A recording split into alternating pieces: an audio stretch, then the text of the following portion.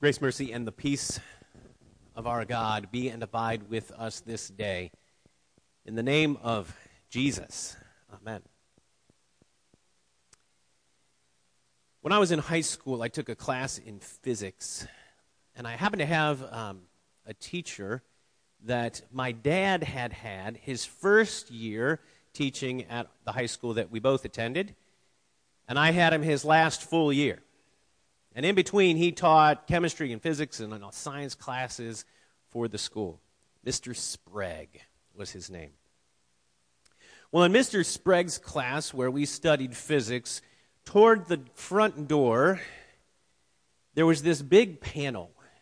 And it was kind of this hunter green color, and it had all these black knobs and switches and little needle things on it.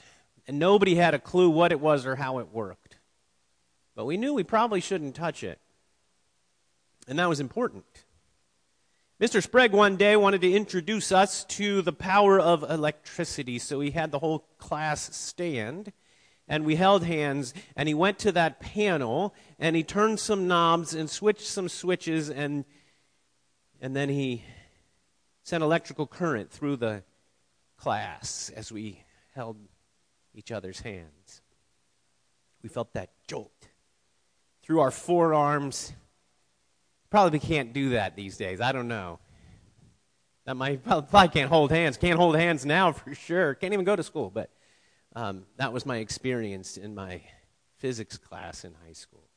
And it was well, the most exciting moment of it. Well, not for the student who was next to him, but there was a young man in the class who let go right before it. It meant the last person in that line was suddenly the end of the train and the ground for that, so the shock was more significant. He had a dial to limit the amount of current that we would feel. Most of us have felt electrical power in some way.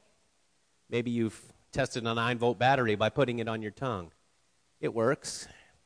It's a little bit crude, but you can tell if your 9-volt battery is dead or not by doing that. I had a friend who used to take 9-volt batteries and touch his dog's nose with them. That's probably not the nicest thing you can do either. Or maybe you've been doing some wiring and thought the switch was off or the circuit breaker for that part of the home was turned off, and then when you feel that sudden tingle in your fingers, you realize that you turned off the wrong one. People have harnessed the power of the electron. People understand current and voltage and power in this way. As we think about our God today, we want to recognize this, that God's power is unlimited. God's power is unlimited. With God, all things are possible. So any experience that we have of power, of things that we might not understand or can't quite see, pales in comparison to the power of God. We borrow words from Mark chapter 10 with this, with God all things are possible. He's actually talking about something different, but those words work well to think about the power of God, because God makes and sustains all life. Isaiah chapter 40, we heard these words read, "Lift up your eyes on high and see who created these." Isaiah thinking about the stars in the heavens. Who created these? He who brings out their host by number, calling them all by name, by the greatness of his might, and because he is strong in power, not one is missing. That's a glimpse at the power of our God. That's scratching the surface of God's power as creator. He spoke and things came into existence. It's not something that makes sense to us. What makes more sense is things developing slowly over long periods of time. God speaking, and then everything happens in the instant, like Genesis 1 talks about. Just doesn't work in our minds, in our finite understanding of everything. That's difficult, but that's what God's word says. God spoke, and things happen. Isaiah reflects a bit about the creative nature of God. And God sustains all life. He's the creator and sustainer. He didn't just make it and think, okay, now I guess I'll see what happens. Life is sustained by the hand of our God. There's food. There's rain. Recently we've had rains, and the hills that are just back here on this side of the building have started turning green. And this time of year is a great reminder of the life that comes from the earth. The life that is revealed even in what looks kind of dead. In this brownish tan that's affectionately referred to as the Golden Hills. And now they're turning green, and it's just an exciting time. There's a balance of living things so that there's not an overwhelming number of a certain, maybe, cricket in a space, or cicada. I remember when I was in high school was one of the years that the 17-year cicada invaded southwest Ohio where I grew up, and it felt like they were everywhere. And guess what's coming this summer, friends in Ohio? They're coming back. Even though there's an overwhelming number of those cicadas, this year is a short period of time. And the way that God sustains life, there's a balance and a way that we can all coexist on the planet. God does this. He created this life with balance in it, and all that he does, God's identity is revealed. The all-powerful, or to use the word that we get from Latin, omnipotent one. That's who God is. Well, Jesus demonstrated the power of God. And in these words that we heard from Mark chapter 1 today, we see that happening. That he had power over creation.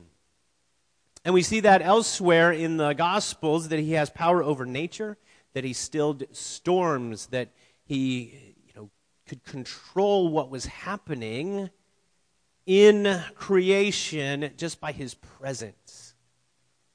That he had power to walk on water, that he had power over life and death. And here in this reading from Mark 1, power over disease.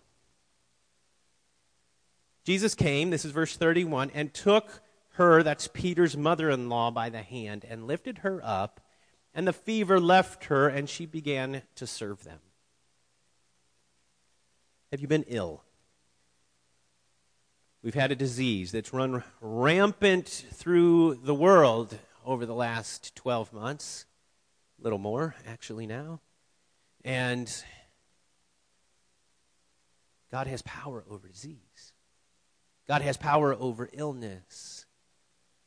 Why he hasn't eradicated it just with the snap of his fingers or with his words, I don't know. But we can still understand that he has that power. He has power over the spiritual realm. We talked about that last week with Jesus, and there's more today. Verse 34, he healed many who were sick with various diseases and cast out many demons. And he would not let them... He would not permit the demons to speak because they knew him. Recognize this. In the context of this is Mark chapter 1. In the whole idea of a narrative or a story that you might write, early on, it's character introduction and development, right? If you're just picking up the book of Mark and you don't know who Jesus is, and you didn't, already know the backstory and all the things that we know about Jesus, if it was completely new. Imagine this. You're reading it for the first time, and here comes this person named Jesus. Right? Mark doesn't share a birth narrative. He doesn't introduce Jesus with angels showing up and saying, this is who is going to be born, and this is where you're going to find him, and he will be called this. None of that. He introduces John the Baptist. Jesus comes and gets baptized. He calls a few disciples, he travels to Capernaum, and then he starts preaching and healing and casting out demons. Boom. Mark just jumps into this action and introduces the character of Jesus in the way that a narrative introduction happens. introduces Jesus into the story with examples of his power and his authority. See? That's how we learn about who Jesus is, by his amazing power. And God's power goes beyond our understanding. After learning about electricity by holding hands of classmates and having the shock come through our forearms, I went on and studied electrical engineering in college. That was my undergraduate degree. So I learned a lot about electricity and how it happens and how it works and how we can control it and how we can harness that power and how we can use it. And in fact, we're using it right now, because if it weren't for electricity, this signal that's being streamed couldn't happen. We can learn a lot, we can know a lot, but some things still don't necessarily make sense. Behavior of, well, let's think about light. We don't understand light, even though we see it and we can understand it to a degree. Well, light sometimes acts like a particle and sometimes acts like a wave and can be affected by gravity even though it doesn't have mass. And there's a lot of things about light that just don't make sense. God's power is like that. We cannot know the mind of God. Verse 28 from Isaiah 40. Have you not known? Have you not heard? The Lord is the everlasting God, the creator of the ends of the earth. He does not faint or grow weary. His understanding is unsearchable. His mind cannot be known by our finite capacity. If you prefer the New Testament, Romans chapter 11, verse 33 says it this way: "Oh, the depth of the riches and wisdom and knowledge of God, how unsearchable are his judgments and how inscrutable his ways." The Apostle Paul is likely referencing Isaiah chapter 40 there, giving a hint at this is what he knows from the Old Testament, and this is what he's experienced in his life, that God's mind and God's power are beyond our capacity to understand. We can't comprehend the things of God. His amazing power is beyond us. It's beyond what we will ever, in fact, fully comprehend on this side of eternity. We're just limited. I like to think of it this way. If I could understand everything about God, then I don't want to believe in that God. Right? If God were subject to, I could comprehend him and fit him into the parameters that made sense to my mind, that's a pretty weak God.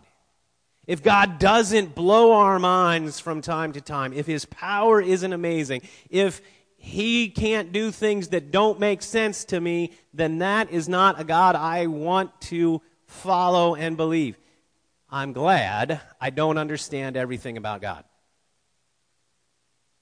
I don't want to. I mean, I want to know more maybe than I know, and sometimes I get frustrated when I get to that limit and things don't make sense, and we have to hold that tension between two things that seem mutually exclusive, but God does both, and how, I don't know. And that's frustrating, but I'd rather have it that way than have a God that I can fully grasp. That would not be an all-powerful God. So here's a way that Jesus demonstrates God's power in a way that we don't understand. Because Jesus is power in humility. In our Bible class, just last week, we saw these words from 1 Corinthians. Christ, the power of God and the wisdom of God. This is Jesus, the power of God in the flesh. The power of God as a person. So we know what that looks like. We know what power looks like, right? If you think of a powerful person, what do you imagine? Maybe a suit. If it's a man, like the suit and tie. If it's a woman, it's, the coordinating, either pants or skirt and jacket and the power suit, right?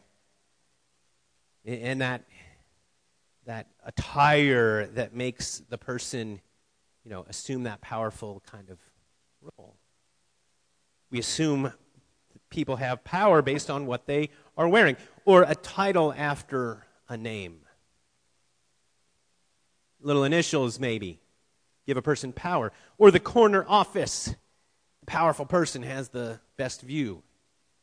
The nameplate outside the door, the fancy car, maybe a chauffeur. These are things we think about with power. But when it comes to Jesus, he had none of these things, right? He's power in humility. How did he demonstrate that? We see his power over creation or illness or spiritual forces, but he does it humbly. The one who didn't have a home. The one who didn't have places of comfort for himself, but prayed in desolate places. We saw that in Mark chapter 1. That he went off to a desolate place to pray. He didn't even have a door he could close to keep out people so he could take a moment to be in communion with his Father, to reflect on what was going on, to pray, and to even learn. He sought no fame, even when everyone was looking for him.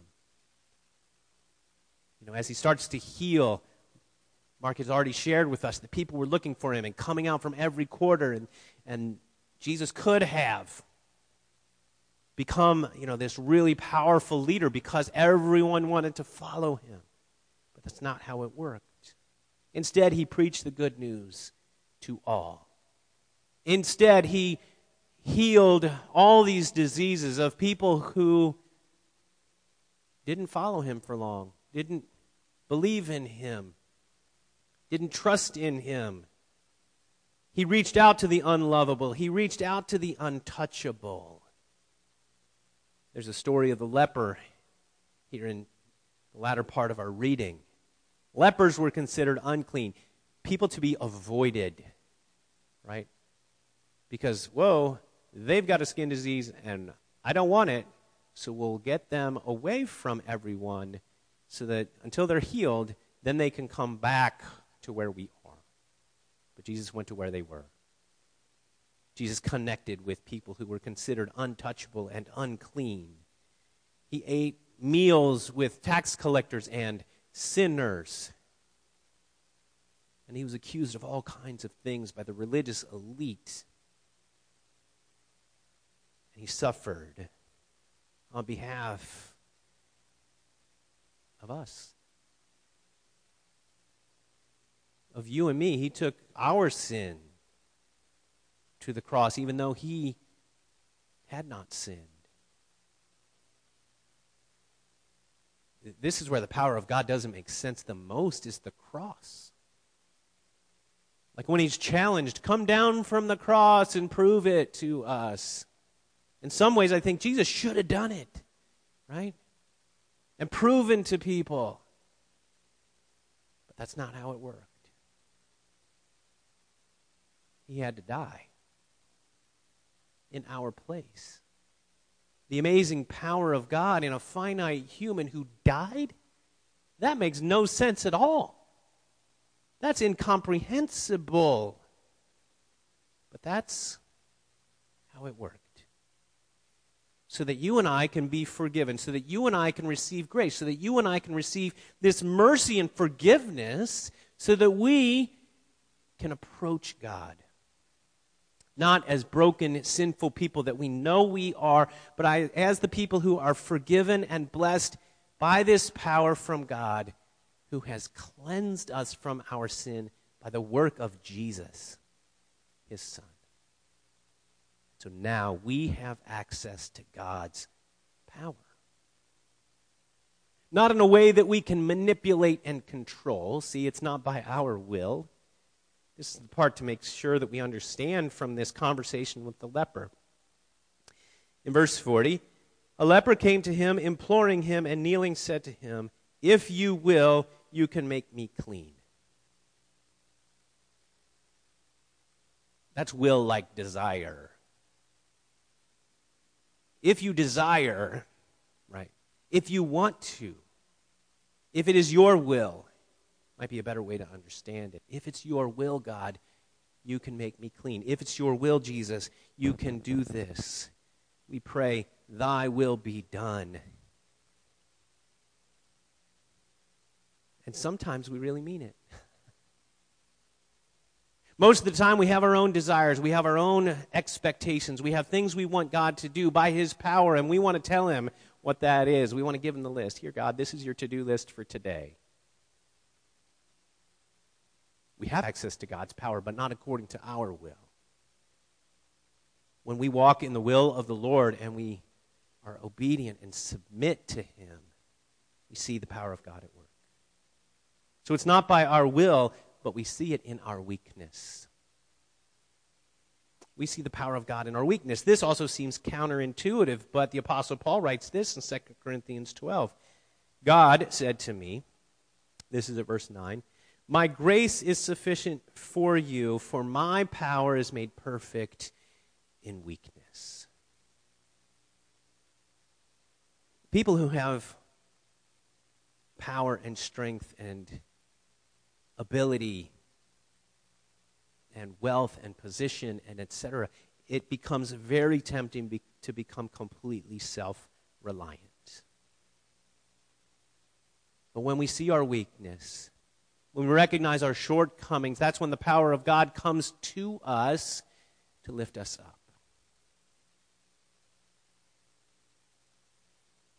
We have access to God's power in our weakness. We have access to God's power by waiting. These words from Isaiah chapter 40 are pretty well known. Even youths shall faint and be weary, and young men shall fall exhausted. Have you been exhausted? Have you been weary? I know there's a lot of people who felt weary, who felt exhausted, who've been burdened and overwhelmed by all that this past 12 months has meant. All the requirements, all the shutdowns, all the quarantined and shelter in place and don't go and don't touch and don't breathe and etc. It's just so burdensome. It's just so wearying. And the mental part of it is taxing. And then there's physical on top of it for many, many people. But they, this is going on at verse 31, but they who wait for the Lord shall renew their strength. They shall mount up with wings like eagles. They shall run and not be weary. They shall walk and not faint. For what are you waiting on God? For what are you hoping that you're waiting for, that you're trusting, that you're looking ahead toward? We can wait on God for strength, for renewal, for endurance, for healing. Sometimes we wait longer than we like. It doesn't mean the amazing power of Jesus is less or unable.